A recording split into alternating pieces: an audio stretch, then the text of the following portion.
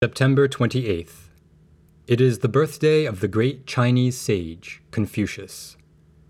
It is a day commemorated across much of East Asia, including South Korea, where on that very day in 2013 I sat at a tea house in Seoul, utterly unprepared for the fate that was about to greet me in the doorway.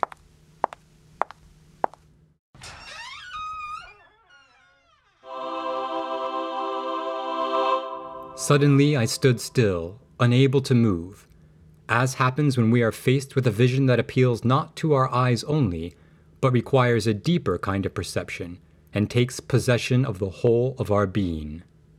There, appearing in the doorway amidst 100 everyday sights and objects, was the girl whose name, though I had never heard, I felt I had known since before the universe was born.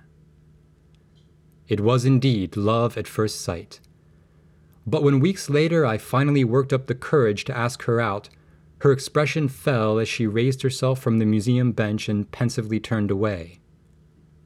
"It's difficult for a Confucian girl like me," she finally replied. Her response would both plague and inspire me for years to come. At the time, I knew nothing of Confucius or the Confucian tradition in South Korea. We continued to see one another until one accidental spring day in 2014, we met for what would be the last time. We rendezvoused that day at Ewha Women's University, where she was a student. I remember we spoke of love, and I can still hear her suddenly and dramatically exclaiming, "What is love?" Partly in humor, and partly with what seemed a genuine sense of existential urgency. Neither of us having an answer, we sat for a few moments in silence, letting the question sink in. My friends, it doesn't matter how it ended, only that when it did, philosophy quickly became for me something it is today rarely recognized as being. An inquiry, compelled by passion and conducted in creative desperation, into the whole point of it all.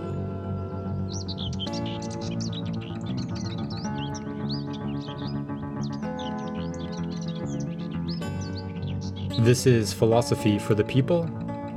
I'm your host, Nathan Wiley, here with producer Jessica Cook. Today we discuss women and Buddhist philosophy, engaging Zen master Kim Il-sung, which is the title of a remarkable book authored by today's guest, Director of Asian Studies and Professor of Philosophy and Religion at American University, Dr. Jin Y. Park. Dr. Park, thank you so much for being with us today. Hi, thank you very much for having me.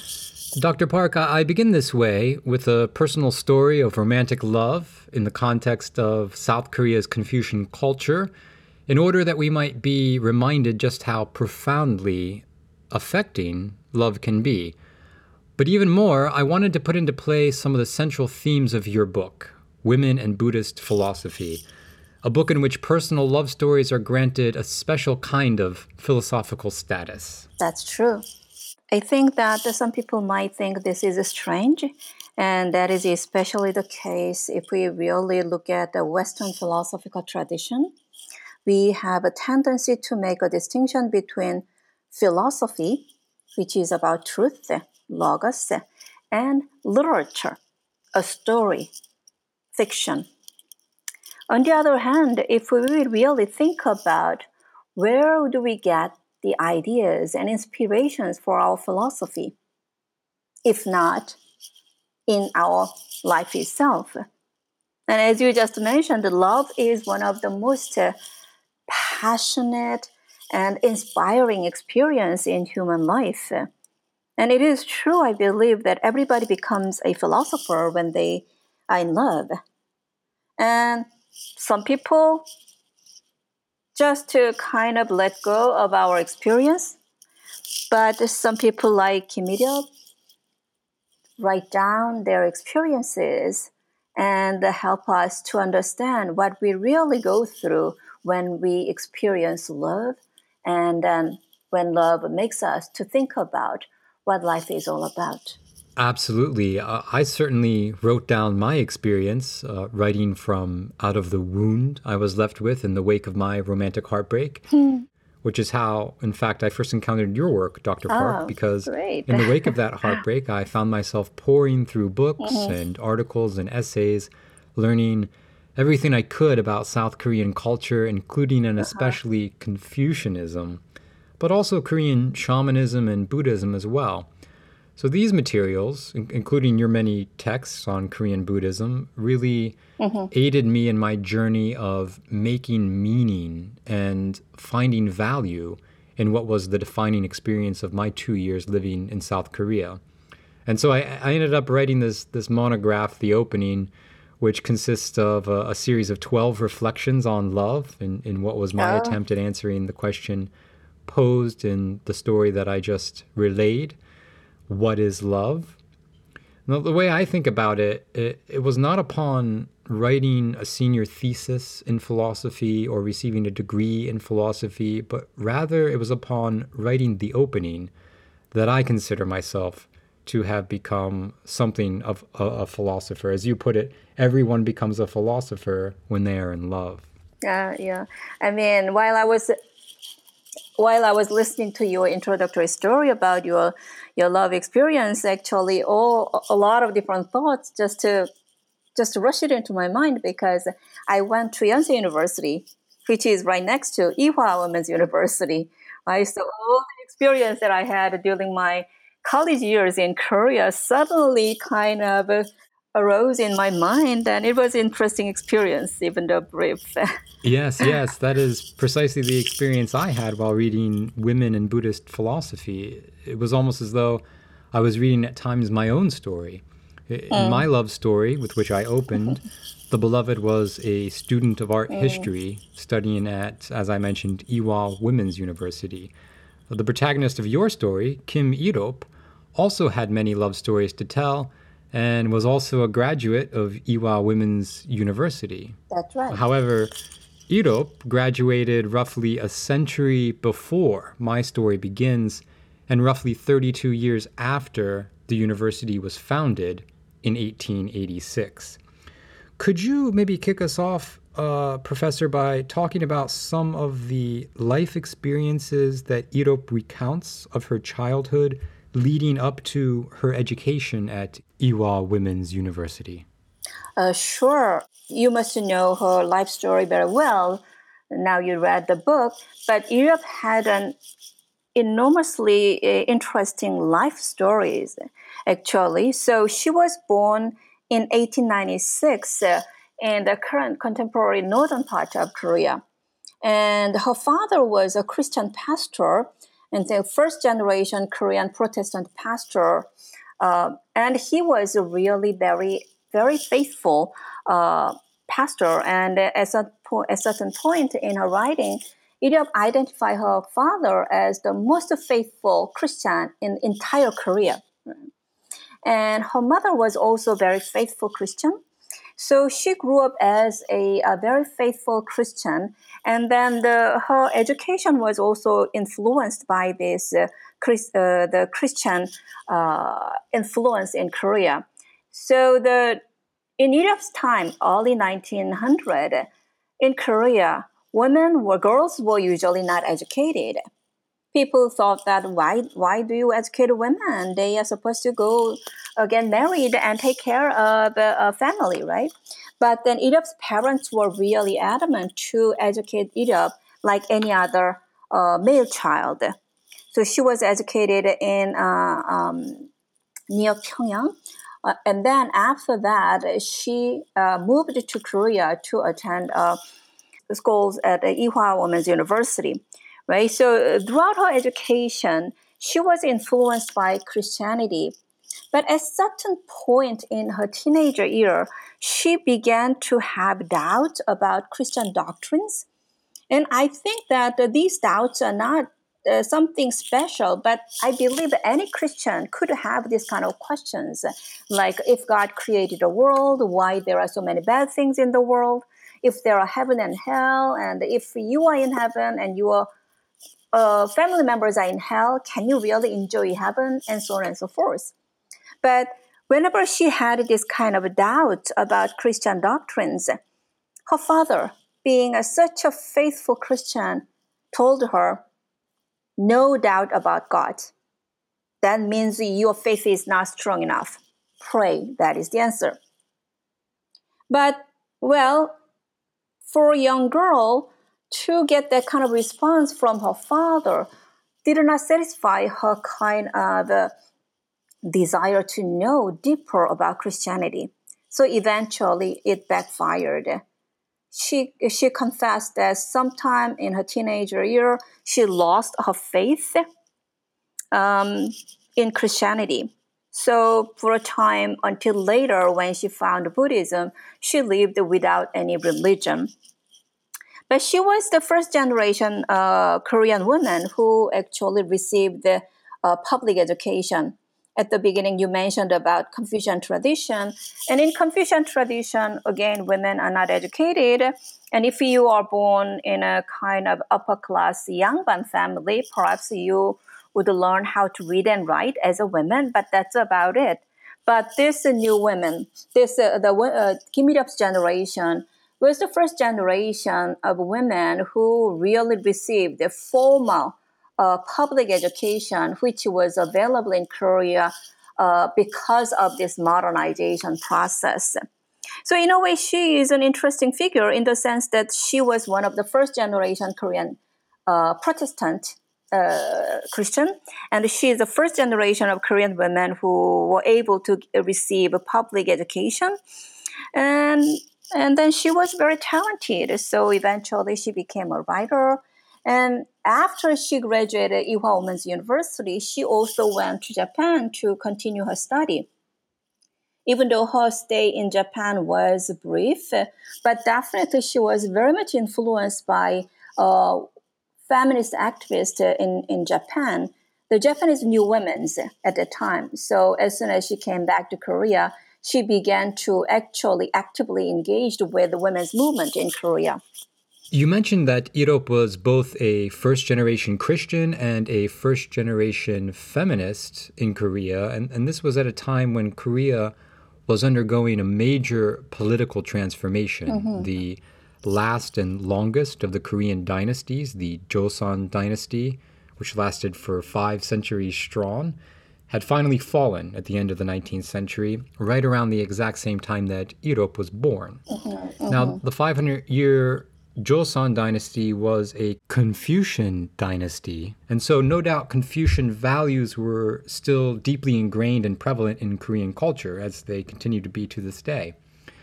But what is the relevance for Il-sung's story of having been born and raised in a deeply Confucian cultural context? Yes, very good question. And then you propose a very complex question in that context. Because, as you mentioned, Joseon Dynasty, which was the last dynasty and the longest dynasty in the history of 5,000 years of Korea, was a Confucian dynasty. In other words, before Joseon Dynasty, 1392, then the Goryeo Dynasty was really very much dominated by Buddhism, and Buddhism was very popular. But Joseon Dynasty, during the Joseon Dynasty, Confucian literati were the one who had power and who tried to suppress Buddhism. Now, Il-sung's time, obviously, Korean tradition was very much Confucianized. So there is a kind of article or book called The Confucianization of Korea, which really demonstrate how around the 17th century, every aspect of Korean culture and tradition really became very, very much Confucian, okay? Which obviously means a patriarchal system. Patriarchal, patrilineal, patrilocal. Now, Il-sung's case is interesting because, as we mentioned before, she was a daughter of a Christian pastor, and her parents were very quote-unquote westernized. So they were willing to teach their female child like a male child. In that context, perhaps Il-sung did not experience much of those Confucian discrimination at home.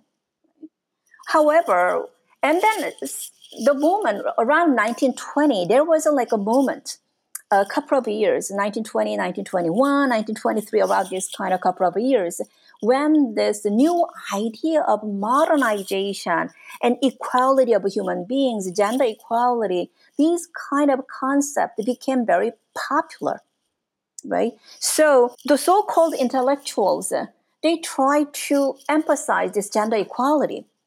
Now, I believe the kind of worst part for Kim Mi-ryuk in this context of a gender equality issue or gender discrimination was later part when she realized that, for example, Korean intellectuals and male intellectuals especially, they supported this female feminist when they talk about gender equality as a kind of the characteristics of modern society.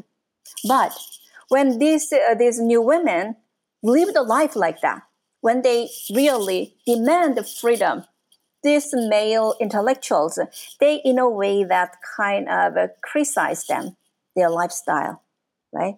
So on the one hand, these male intellectuals, they kind of claim for gender equality. And on the other hand, they kind of make fun of these female figures who actually demand and live the life like that. So that was one of the, I believe, one of the kind of a really painful disillusionment from Kim Mi-ryuk's perspective. And she did write about it in one of her essays, that those male thinkers and male writers who claim to be a kind of a liberal who demand gender equality, they also criticize when we women trying to actually demand gender equality in life. Right? So it sounds good. They're willing to pay lip service to these ideas, but when the rubber meets the road, they recoil. Exactly, yeah. Going hand in hand with gender equality and the ideas that were making their way into Korean society at the time is individualism. And Irop writes at one point, "I have become an earnest individualist." Individualism. What a beautiful and decent concept it is. Only the new individualism will keep me alive and let me complete myself from now on. What does she mean here by new individualism? Yes, great point. I think many people, actually, even in Korean scholarship, they miss this kind of a transitional point in Irup's life and in the evolution of Irup's philosophy. So there is an individualism which we usually experience in modern society. Right? I mean, Confucian society or East Asian society in general is not an individualistic society traditionally. It's a collectivist society. In other words, your position, your identity is defined by your relationship. You are somebody's daughter, you are somebody's mother, something like that. But this modern concept, individualism, kind of came to Korea, and people began to talk about it. This is individualism. However, so Iryuk, as a new woman, obviously at the beginning, she kind of praised this individualism and trying to kind of demand this individualism. But as she went through this kind of disillusion about this, the fake, quote unquote, fake male intellectuals who demand gender equality, but on the other hand, who would not allow women to live their life, she realized that kind of individualism is not real individualism.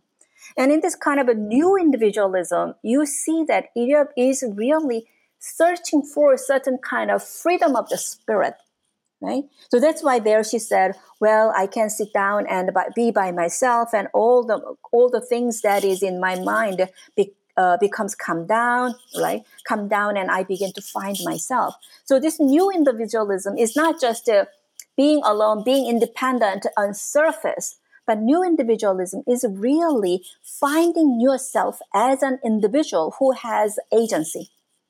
Okay? And I think this is a moment where Kim Mi-ryuk, as a social activist, feminist social activist, turns into a gradually religious thinker. Right? So it is more like find your true self and prove it to yourself first, instead of talking about individualism as a kind of fragmentary concept of the self. This new individualism is more like how much you prove to yourself the authenticity of your existence without being reliant on the external established values or people's recognition or evaluation of yourself. Yes, the new women of whom Irop was a leader had a kind of declaration. We, the new women and new men, who want to do away with all conventions, traditions, and concepts, and who are determined to bring attention to a new and fresh concept of life, cannot but strongly resist, among other things, the traditional morality of sex, which has ignored our personalities as well as our individual characteristics. So, as you mentioned, Professor, the new women emphasize social and political involvement over against their roles as mothers and wives. But they also emphasized, going hand in hand with social and political activism, sexual liberation from patriarchal Confucian sexual norms and conventions. For example, arranged marriages, stigma on divorce, gender inequality, and the like. How did Irop's new and fresh concept of life and sexuality find expression in her personal life? Could you talk a little bit about Kim Irop's love story or love stories? Wow. Okay, so let me first kind of address a little bit about the passage you just cited and then go to Irop's love story. So I think the passage you just read is important in the sense that first she mentions both the new women and new men, right? So what she's trying to do is not just liberating women, but then liberating human beings from this kind of old values, and especially that old values that she wants to break away from is very much related to sexuality. Now, this is one part which is very difficult for the new women to deal with because they demanded sexual liberation in 1920s Confucian Korea. Just imagine. So when I first read Give It Up, I thought that, wow, how was it possible that in 1920 Korean women talk about sexuality? Even the end of 20th century, the sexuality is something is very much a kind of taboo in Korean society. But Give It Up and the new woman had to deal with this sexuality issue because, as she mentions several times, this sexuality is a visible form of gender discrimination in Confucian society, right? The idea of chastity and that women's role is defined by being a wife and mother, and without really considering individuals' kind of characteristics, their desire for the life they want to live. So that was a very important part. But at the same time, because Give It Up and the new women demanded sexual freedom, they had to pay a high price for a long time. Korean society obviously would not accept them, that kind of a claim. And until actually almost at the end of the 20th century, the new women in Korean society were considered as something very bad girl, talking about the sexual freedom. Even they were called as a high society called girl. But what they were thinking about was not this kind of licentious kind of life of sex. They wanted to have a kind of agency once again about their own life, which include the kind of ownership of their own sexuality. So Kim Il-hyuk had several well-known love stories. She married once, and then she eventually divorced. And then almost the end part of her first marriage, she had a relationship with a writer named Im No-wol. And then there was a kind of situation which you must remember that she had to break up with him.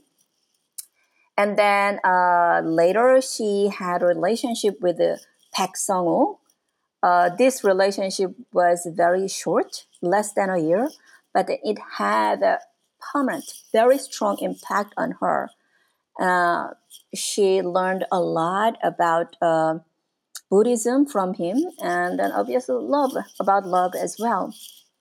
So, it's interesting that, as you mentioned from the beginning of this our interview, that the love story became a really one of the major theme of her philosophical and Buddhist text, right? So she wrote this book, Reflection of a Zen Master, as a book to promote Buddhism. So when I first read this book, I thought, oh my God, I'm reading a book by a Buddhist nun, and all I'm reading is her love story. That's an interesting case. But all this happened before she became a Buddhist nun, so she never violated a precept of broke her celibacy. But it's interesting to see that how Kim Il-ryuk, as a Buddhist nun and as a very well respected Zen master, by the time she published this book, she reflected upon very intimate relationship of her life and trying to make sense out of it. So I think that the love story for Kim Il-ryuk, among others, is an occasion in which her emotions and her intellectual capacity functioned in full capacity, and she's trying to make sense out of those experiences, right? So then she can find the meaning of her existence. Yes, it is a philosophy that leads with love and all that it entails: hope, heartbreak, joy, loneliness, despair. In fact, love, loneliness, and despair are themes that are inextricably bound together and almost always at play in Il-ryuk's writing. She describes herself in her 20s, for example, as a woman whose heart is fully occupied with loneliness. So, by leading with love, Il-ryuk's philosophy is one that highlights some of the deepest dimensions of human existence. That's right. And then perhaps her reliance on love also has much to do with what you just mentioned, her loneliness.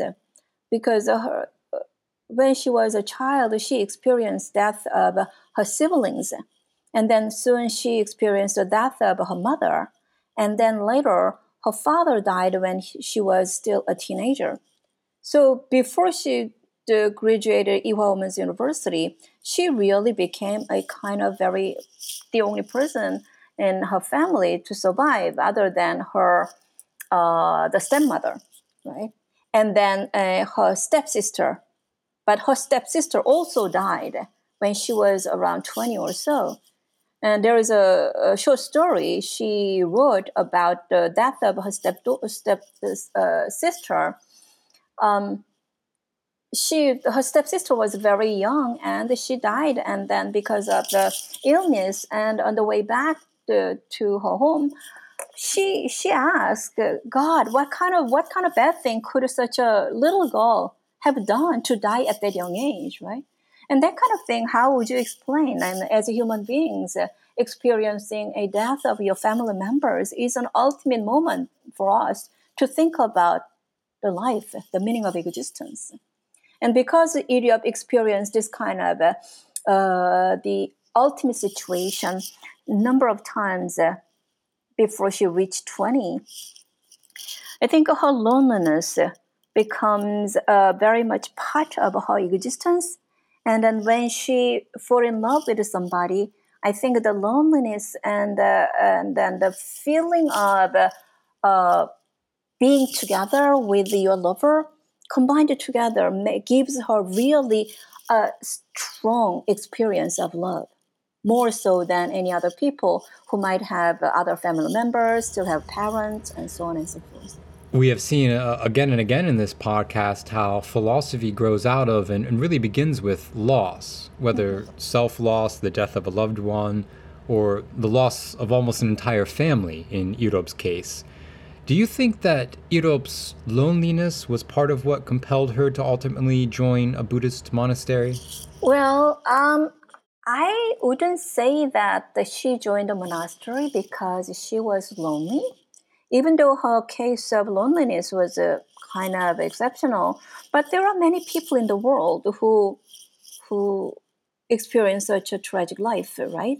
And then there are orphans. Not everybody joined a monastery. Right? Some people say that Kim Il-ryuk joined a monastery because she failed in her love. And I said, well, there are a lot of people then who have to join the monastery, right? I mean, are there any people who never fail the love experience?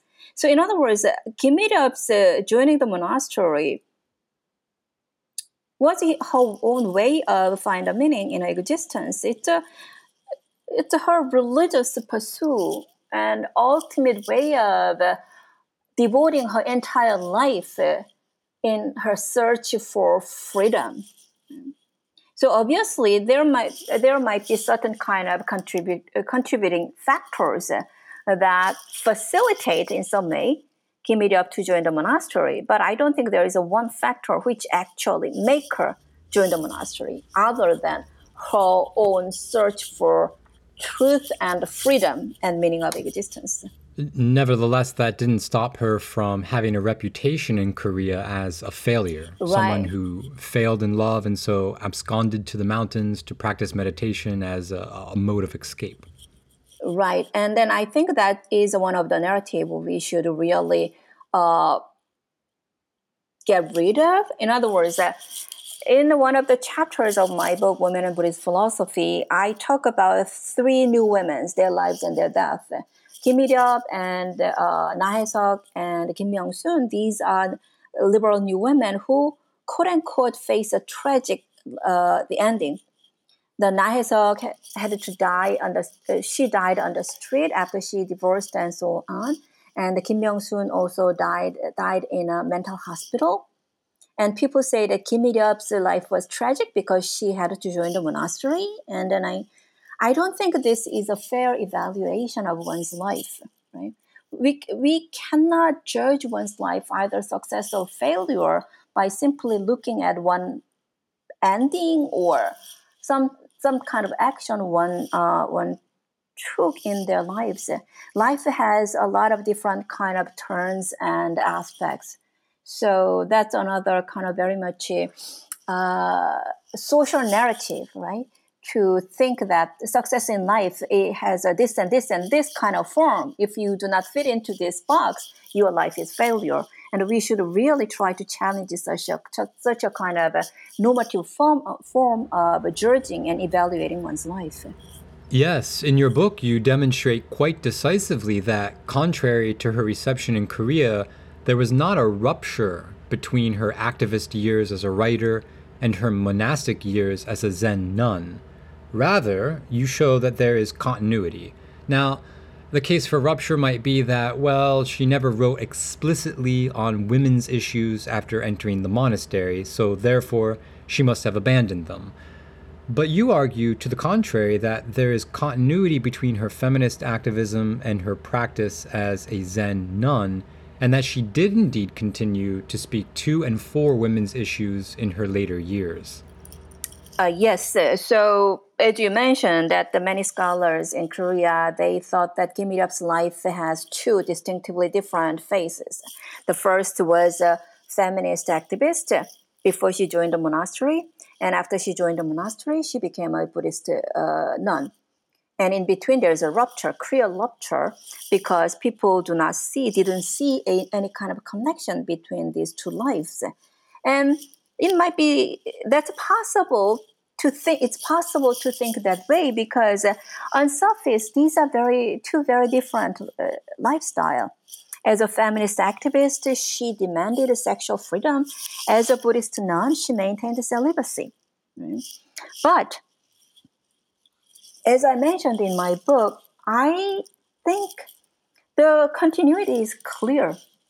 As a feminist activist writer, before she joined the monastery, she was looking for a way to live a life of freedom. She wanted to go beyond, break out of Confucian constraint on women. And at a certain point, she realized that just changing the social norms is not enough. It's not sufficient. And she became a Buddhist nun, and now she's in the religious world. And there, she wants to be a free being, not only in terms of a patriarchal social system, but as a human being, as a finite being, she wanted to find a freedom. So these two worlds, feminist activist and then Zen Buddhist nun, are not, in the case of Give Me Up, two separate worlds, but they are two different ways of trying to find a freedom in her life. And yes, people point out that Give Me Up did not explicitly talk about women's movement or women's liberation or feminism after she joined the monastery. And I don't think that that should be the any kind of evidence that Kim Il was not interested in her search for freedom. I think that now, as a Buddhist nun, her life itself becomes the very kind of evidence of her search for freedom. And by writing the story of herself, she makes her woman's life visible. In her books, we see her life, her friends' lives, and so on and so forth. And she makes women's life visible. And I mentioned in my book, not all the fights are fought on the street. You can go down the road and do the protest on the street. You can write about the women's liberation, or you can live the life of the free women. So then you can demonstrate other women that what it means to lead a life as a free individual. And actually, that was the meaning of Give Me Up to my parents' generation. I discovered Give Me Up as a Buddhist scholar. I was looking for a kind of a women's issue to deal with, and I'd like to learn about the women in modern Korean Buddhism. And I discovered Give Me Up. Whereas my parent generation, my mother's generation, whether you're a man or woman, they knew about Give Me Up. Actually, there's an interesting episode. After I published the translation of Give Me Up's book, the Korean community here in Washington, D.C., they threw me a kind of small book party. There was a small book party that only those who I know were invited. But so about 20 people or 25 people were invited. But anyway, the organizer announced the event, a newspaper, just to let Korean people know that the Kim Il-sung's work was translated into English. And there came an old woman to the party, and none of us knew who she was. So at a certain point, we asked her, "Oh, so welcome to this party. How did you learn about this?" And she said that, well, Kim Il was a kind of ideal person in my generation, and we all admire her because she lived a life which we couldn't as a woman. So when I heard that Kim Il-sung's book was translated, I thought that I should come to this and kind of meet these people to talk about Kim Il-sung. So that tells us the kind of influence Kim Il-sung had on Korean women, even though she didn't write about explicitly a women's issue after she joined the monastery. Exactly. She didn't write explicitly on women's issues, but she nevertheless continued to speak directly to those issues by telling love stories, as you mentioned, including both her own love stories as well as those of her associates and friends. And she first began telling these love stories in 1960 in her book, Reflections of a Zen Buddhist Nun. Now, remarkably, when she entered the monastery, she was instructed by her master to stop writing, which must have been very difficult to do for an accomplished writer like Irop. But when she finally starts writing again, her debut text is Reflections of a Zen Buddhist Nun, in which she presents her own life story as a way to discuss Buddhist philosophy. And these stories include, you write, the lives and deaths of her family, the practice of Christianity, and her intimate relationships with romantic ex-partners. So these diverse topics, you write, along with Irop's unique way of delivering Buddhist philosophy, mark her book as an alternative form of philosophizing and understanding Buddhism in the milieu of daily existence. Could you unpack for us a little bit more in what this alternative form of philosophizing consists? Yes, that is one of the main kind of theme that I'd like to engage with and I'd like to convey to the reader in that book. In other words, when you talk about philosophy, especially in the Western tradition, philosophy is about truth. Philosophy is about logos. Philosophy we do with logic. right? So, and then the daily existence should become an abstract concept in order to be considered and discussed as philosophy. And I don't think this was the case from the beginning of Western philosophy. If you go back to the ancient Greek philosophy, you see a lot of stories that conveys philosophical ideas. But I think this kind of way of doing philosophy through logic and an abstract concept became a dominant form of philosophizing starting sometime modern period, science, objectivity, and so on and so forth. And I don't think that this should be the only way of doing philosophy. After all, we live the life, and then out of our life experiences, we create philosophy. I mean, if there are no experiences, where would you bring your philosophy? So, in my book, I proposed the expression called narrative philosophy. In other words, that by talking about our life experiences, in a way, we begin to find the meaning and values of our existence. So, I mean, think about this. Our existence itself, daily experience, there's not something special, right? You get up in the morning, you have a coffee, you take a shower, you have a breakfast, you go to work, have lunch, and come back, dinner, and go to bed. This is the life of everybody, in fact. Now, the philosophical question is, how do we find the meaning and values out of this seemingly mundane experiences? Are there any special experience that are qualified for philosophizing? There are no special experiences, right? So, in other words, the capacity to do philosophy is not in the experience itself, right? But in the way we understand, we approach the experiences. Yes, you write in the introduction to Women in Buddhist Philosophy that you are attempting to move beyond current Buddhist scholarship on gender and asking whether women's ways of engaging with Buddhist philosophy in particular and with philosophy in general differ essentially from the familiar patriarchal modes of philosophizing. And your answer to that question is that they are indeed quite different modes of doing philosophy, where one mode traditionally centers truth as universal logos, eternal and unchanging, the other recognizes the original identity of logos with mythos, and accordingly begins with and centers the stories from which ideas emerge, rather than the ideas themselves abstracted from their proper context in lived experiences. So the model of narrative philosophy that you present centers love, it centers despair, and it centers, importantly, creativity, particularly the act of creating meaning out of the potentially devastating accidents that inevitably befall all of us in life. Mm-hmm, mm-hmm. Right.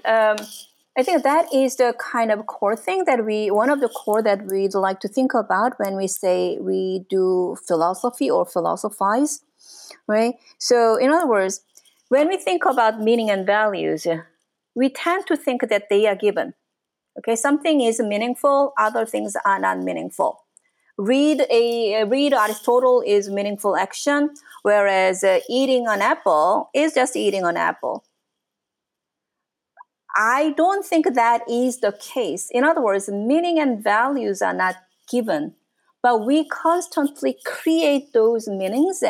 And at a certain point, we make them permanent. Then there is a danger, in fact, right?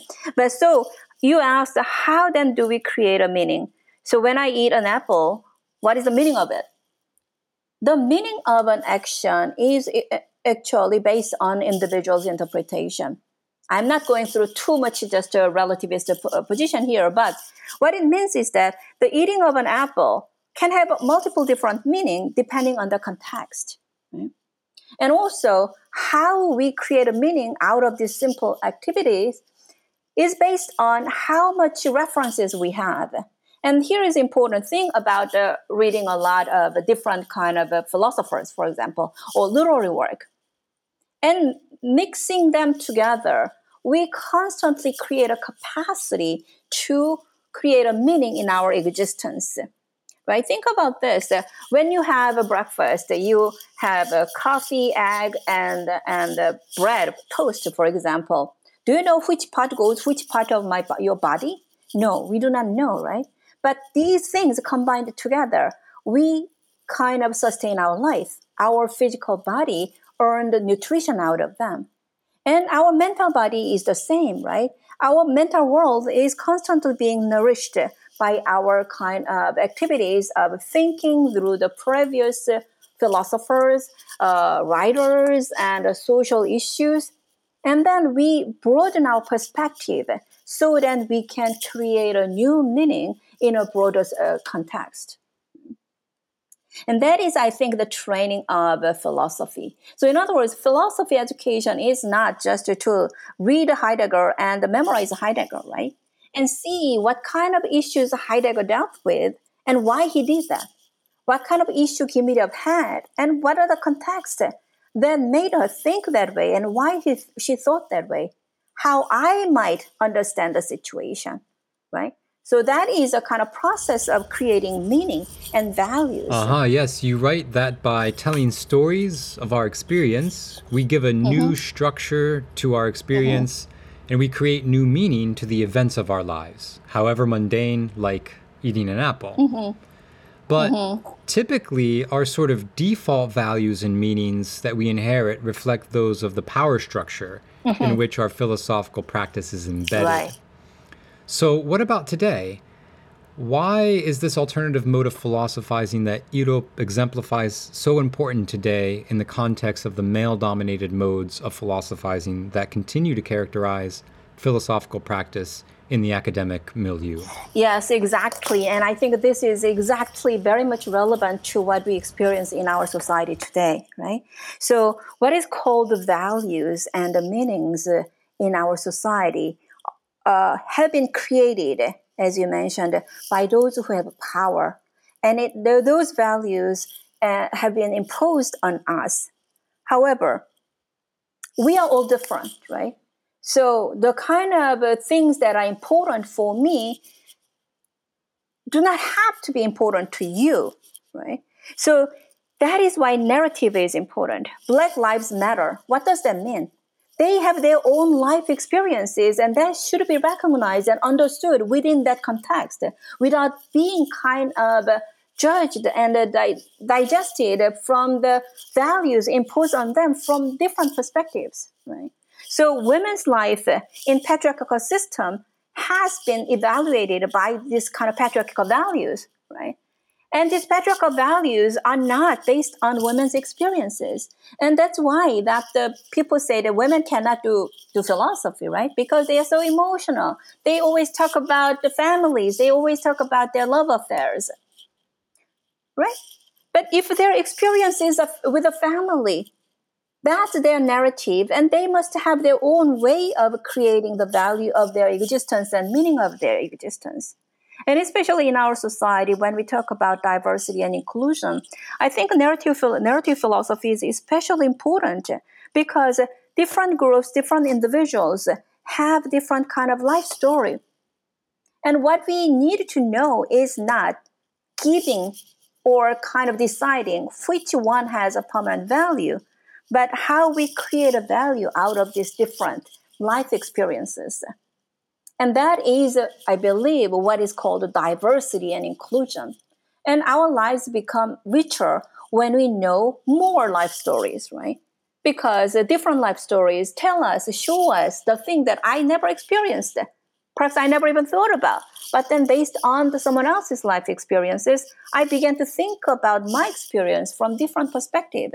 Right? So if we have this experience, you have one color, for example, blue, and if you put blue with the white, the blue color changes, right? If you place blue in red, then the blue color also changes, right? So in other words, based on where you how you contextualize it, the experience can have different meaning.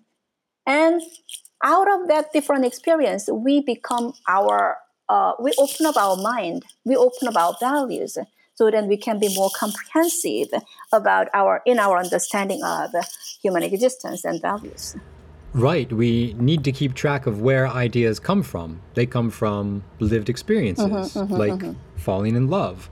Even men like me could be accused of investing their writing with too much emotional content, too many philosophically uninteresting stories. But there are many ways, as you pointed out, of doing philosophy, narrative philosophy included.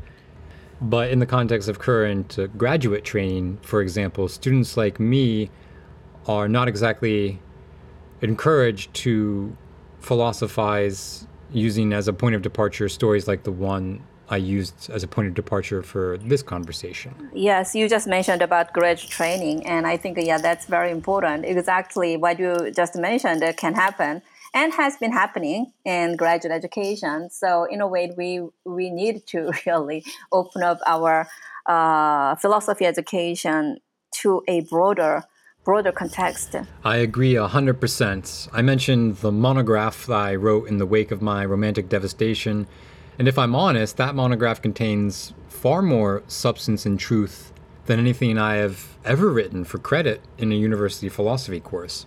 Exactly. I think one of the things that is required to do a narrative philosophy is a self-reflection. If you kind of make it a habit of yourself to constantly think about how you evaluate something, how you create a meaning of something, then you will earn the capacity to reflect upon your ways of thinking, right? And how you react to the current situation, right? Instead of just having this truth, either wear mask, do not wear the mask. This is not a kind of a yes/no question, right? Think about why you should or shouldn't, and that's what the philosophy should teach to the student, right? Not the answer, yes or no, but then why yes or why no. That is important part. And that comes from self-reflection. Right? Yes, which facilitates a kind of self awareness. Exactly, yeah. To have self awareness, you of course have to include the self in your reflection and not simply relegate it to a kind of tertiary status, if not banish it from philosophy altogether as contingent and therefore irrelevant. I want to shift gears a little bit and talk about socially engaged Buddhism. So, Buddhism at the dawn of the 20th century came under attack for its perceived tendency to disengage from social issues, favoring instead withdrawal into a monastic life of meditation.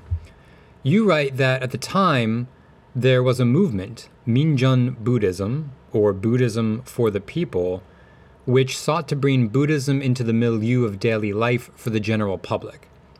Buddhism, the indictment went, being siloed off from the rest of the world, was failing to recognize social upheavals and tend to the world's suffering. So Minjun Buddhism, Buddhism for the people, sought to make Buddhist doctrines adoptable by everyone.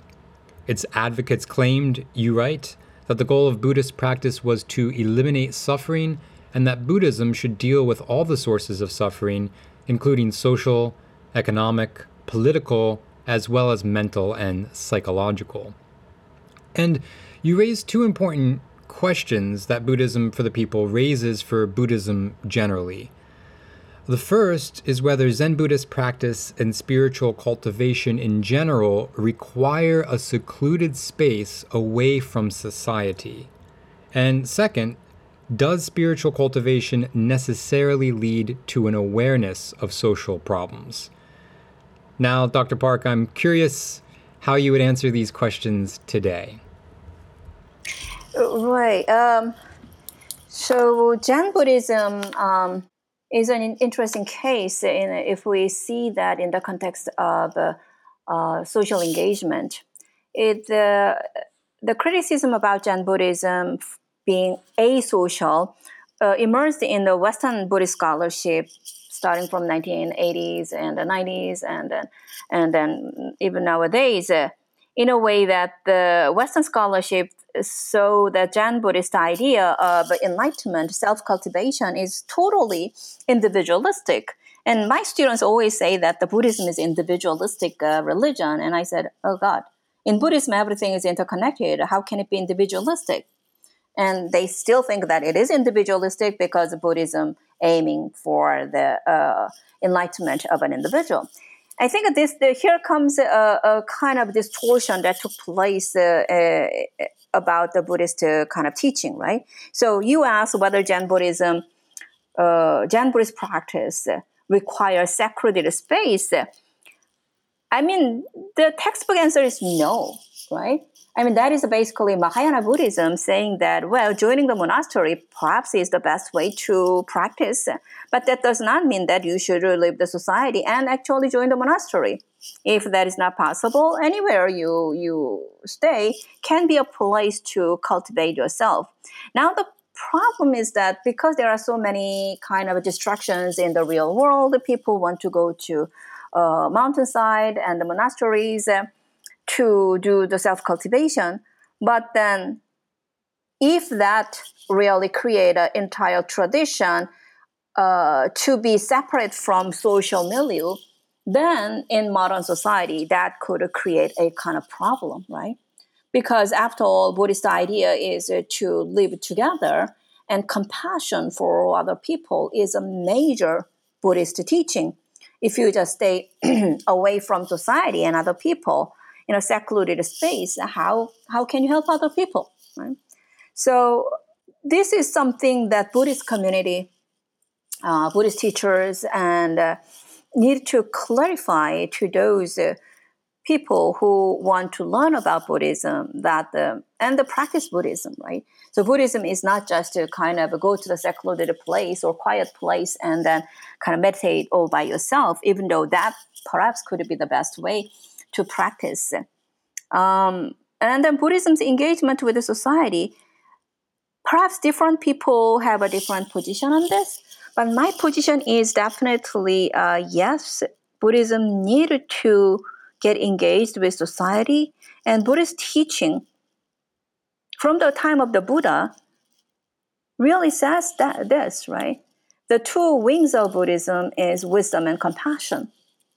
You are all connected with other people, and then you should help other people, exercise your compassion for other people, which means that you should actually engage with the social issues.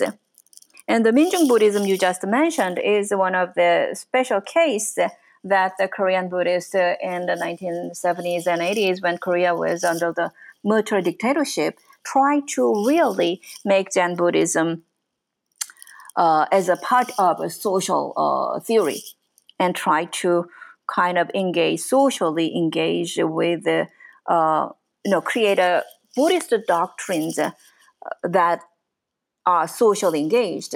One problem with Minjung Buddhism was that the major figures in this tradition, in this group, were kind of Marxist, and some of their writings have a heavily Marxist tone, and that didn't work very well with some people or many people who like the Buddhism. So that was a problem. But if you do not go that much extreme situation, I think Minjung Buddhism or Buddhist social engagement is absolutely necessary in modern time. I mean, this is the issue that emerged because of modernity, right? We live in a secular world where religious values are evaluated in the secular context, which means that the religion should be able to directly get engaged with the social issues.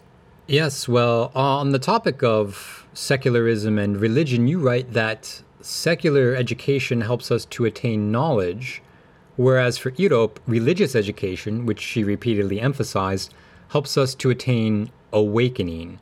And being awake means that you have established the foundation of your thought and are not manipulated by your circumstances. So religion for Irop is a way to discover the basis of human existence. And one of the bases of existence in Buddhist thought, as you mentioned, is expressed in the doctrine of dependent co-arising, according to which the self is not a fixed and permanent entity, but is rather constantly being created anew through interactions. Could you elaborate on this doctrine of dependent co-arising? Sure, that is a fundamental Buddhist teaching, right? So Buddhist worldview says that nothing in the world has a permanent, independent essence. What it means is that we all exist because of our kind of relational identity. And this relational identity is not just a kind of I am my mother's daughter, that kind of relationship, but it's even more fundamental. For example, before I mentioned about like eating a breakfast, right? So if you had a coffee and an egg for your breakfast, you don't think you are coffee, you don't think you are milk, right? Or you don't think you are an egg. But then by eating them, your body maintain its physicality, right? You get the nutrition out of it. In other words, we constantly maintain ourselves with the interaction with those things which we do not consider ourselves, right? Non-self. Self and non-self work together. And same is the case with our thinking. We don't have any thinking that was originally planted in our brain or something like that.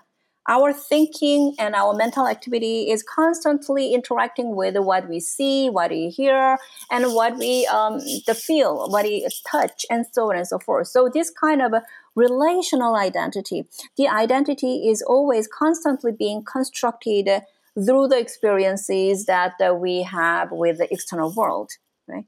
And that is the idea of the self in Buddhism. Because our self is constantly being created, Buddhism calls it no self. No self does not mean that you do not exist. No self simply means that one does not have permanent independent essence as a self. So there is no me-ness, right? Essence of me. The essence of me is being constantly created.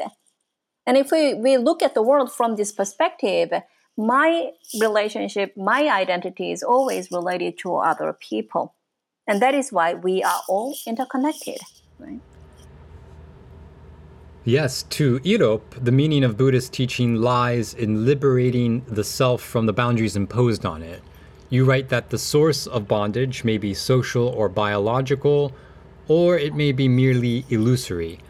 But Buddhist practice is a way to find the self that is aware of these bonds and to liberate itself from them. And one of the strategies for effecting such a liberation that Irop so effectively employs is that of writing. And I would like to conclude this conversation by talking a little bit about writing. You pose, again, some highly relevant questions concerning the effectiveness of writing as a strategy for social engagement.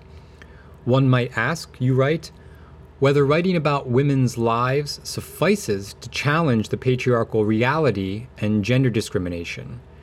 Can the imprinting of a life in writing suffice to challenge the hard reality of gender discrimination in society? Can writing even be considered an act of revolt? But you note here as well that the kind of writing here in question is, as we have been discussing, a form of narrative philosophy that specifically centers women and their love lives. Why does Irop choose in her late writings to center these love stories? Well, that's a good question. Why did she go back to the story? I wondered about that because think about this. She published this Reflections of Jan Brisnan in 1960. And by 1960, Irop was in her 60s, and she was very respected, well-known Zen master in Korean society. Why would you go back to this painful experiences of the failed, quote-unquote, failed love story, right? I think it's her way of reconcile with life. It's one's effort to find the meaning of one's existence. So there are a number of occasions in life that we cannot figure out why it happened. What did I do wrong? That's usually what we ask, right? But it's not an issue of what did I do wrong, but what's the meaning of that event in my life? Now I look back. And I think that was Kim Il-sung's kind of the attitude at this point in her 60s. And so it's 1960s. She died in 1971, so just about 10 years before her death. She go back to the things that happened in 1928, right? So in a way there are, but at the same time, not only love story, but the story with her father, story of her sisters, siblings. So there are like major events in her life, whether joyful or painful. And she kind of reflect upon those experiences and begin to make sense of it, right? What she learned, how she reacted, and so on and so forth. So writing is a way of witnessing, right? So for an individual to write about your life is really to witness your existence. Our daily existence just to kind of pass away, just we do this today and then it's forgotten. But by writing it down, you make that experience as something actually happened in your life, something that has meaning, however meaningful, however marginal it might be. But then our life has all this kind of marginal things, and putting them together, we create a meaning. Indeed, and that's exactly what I attempted to do with the opening, the monograph that I wrote that I've now mentioned a few times. Irop tells us that by telling the story of your life and other people's lives, your writing becomes a kind of testimony to your existence. And I think, Dr. Park, that you summarize this very well in a passage toward the end of your book, Women in Buddhist Philosophy, when you write, over the priority of logic and rationality dominating the modern Western philosophical tradition, women's philosophy and Buddhist philosophy show the potential to create philosophy from lived experience and to philosophize about that experience through narrative. Narrative philosophy, or the philosophy of life, reveals the production of meaning as experience rather than a process of molding our experiences through pre-constructed concepts or structures. In this sense, women's philosophy, Buddhist philosophy, and women's Buddhist philosophy all demonstrate the limitations of the dominant philosophical trends that are based on rigid logic and rationality. I have drawn stark contrasts between the Eastern and the Western modes of philosophizing, as well as female and male ones, and identified narrative and lived experience as opposite to logic and rationality. However, the Western philosophical traditions do not lack philosophers who emphasize that lived experience and narrative are the paths philosophy should follow. So who, Professor, by way of conclusion, are some of these philosophers that you have in mind here?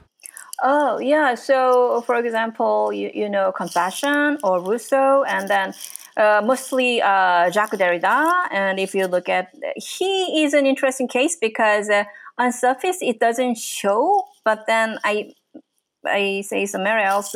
But my belief is that all his entire philosophical system is based on his experience as a Jewish boy. So I think, yeah, some narrative philosophy is explicitly narrative, like the case of Gemirov, but other cases, not like that. But I believe all philosophy is, after all, based on one's experience, right? Whether visible or invisible. Well, what else would it be based on? Right, exactly. What else, if not your own experience?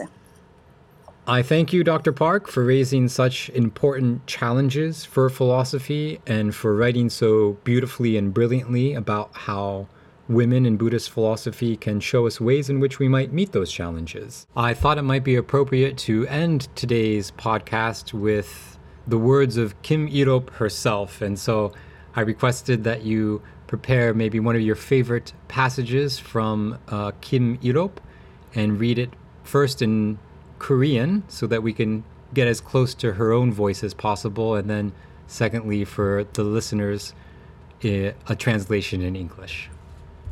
Okay, sure, yes. So I chose a short passages from first essay in the Reflections of Zen Buddhist Nun. It is titled Life. 인생, life. 나는 상기상멸의 내면적 존재로 상기는 현실, 상멸은 내적 본질, 곧 창조성인데 이 양면을 합치시킨 것이다. 성불이 곧 성인간이다. Humans are beings with thought that are constantly arising and ceasing. The arising of thought constitutes the factual reality, whereas the cessation of thought constitutes the inner reality of the self, which is creativity. The I refers to the unity of the two. To become a Buddha means to become a human being.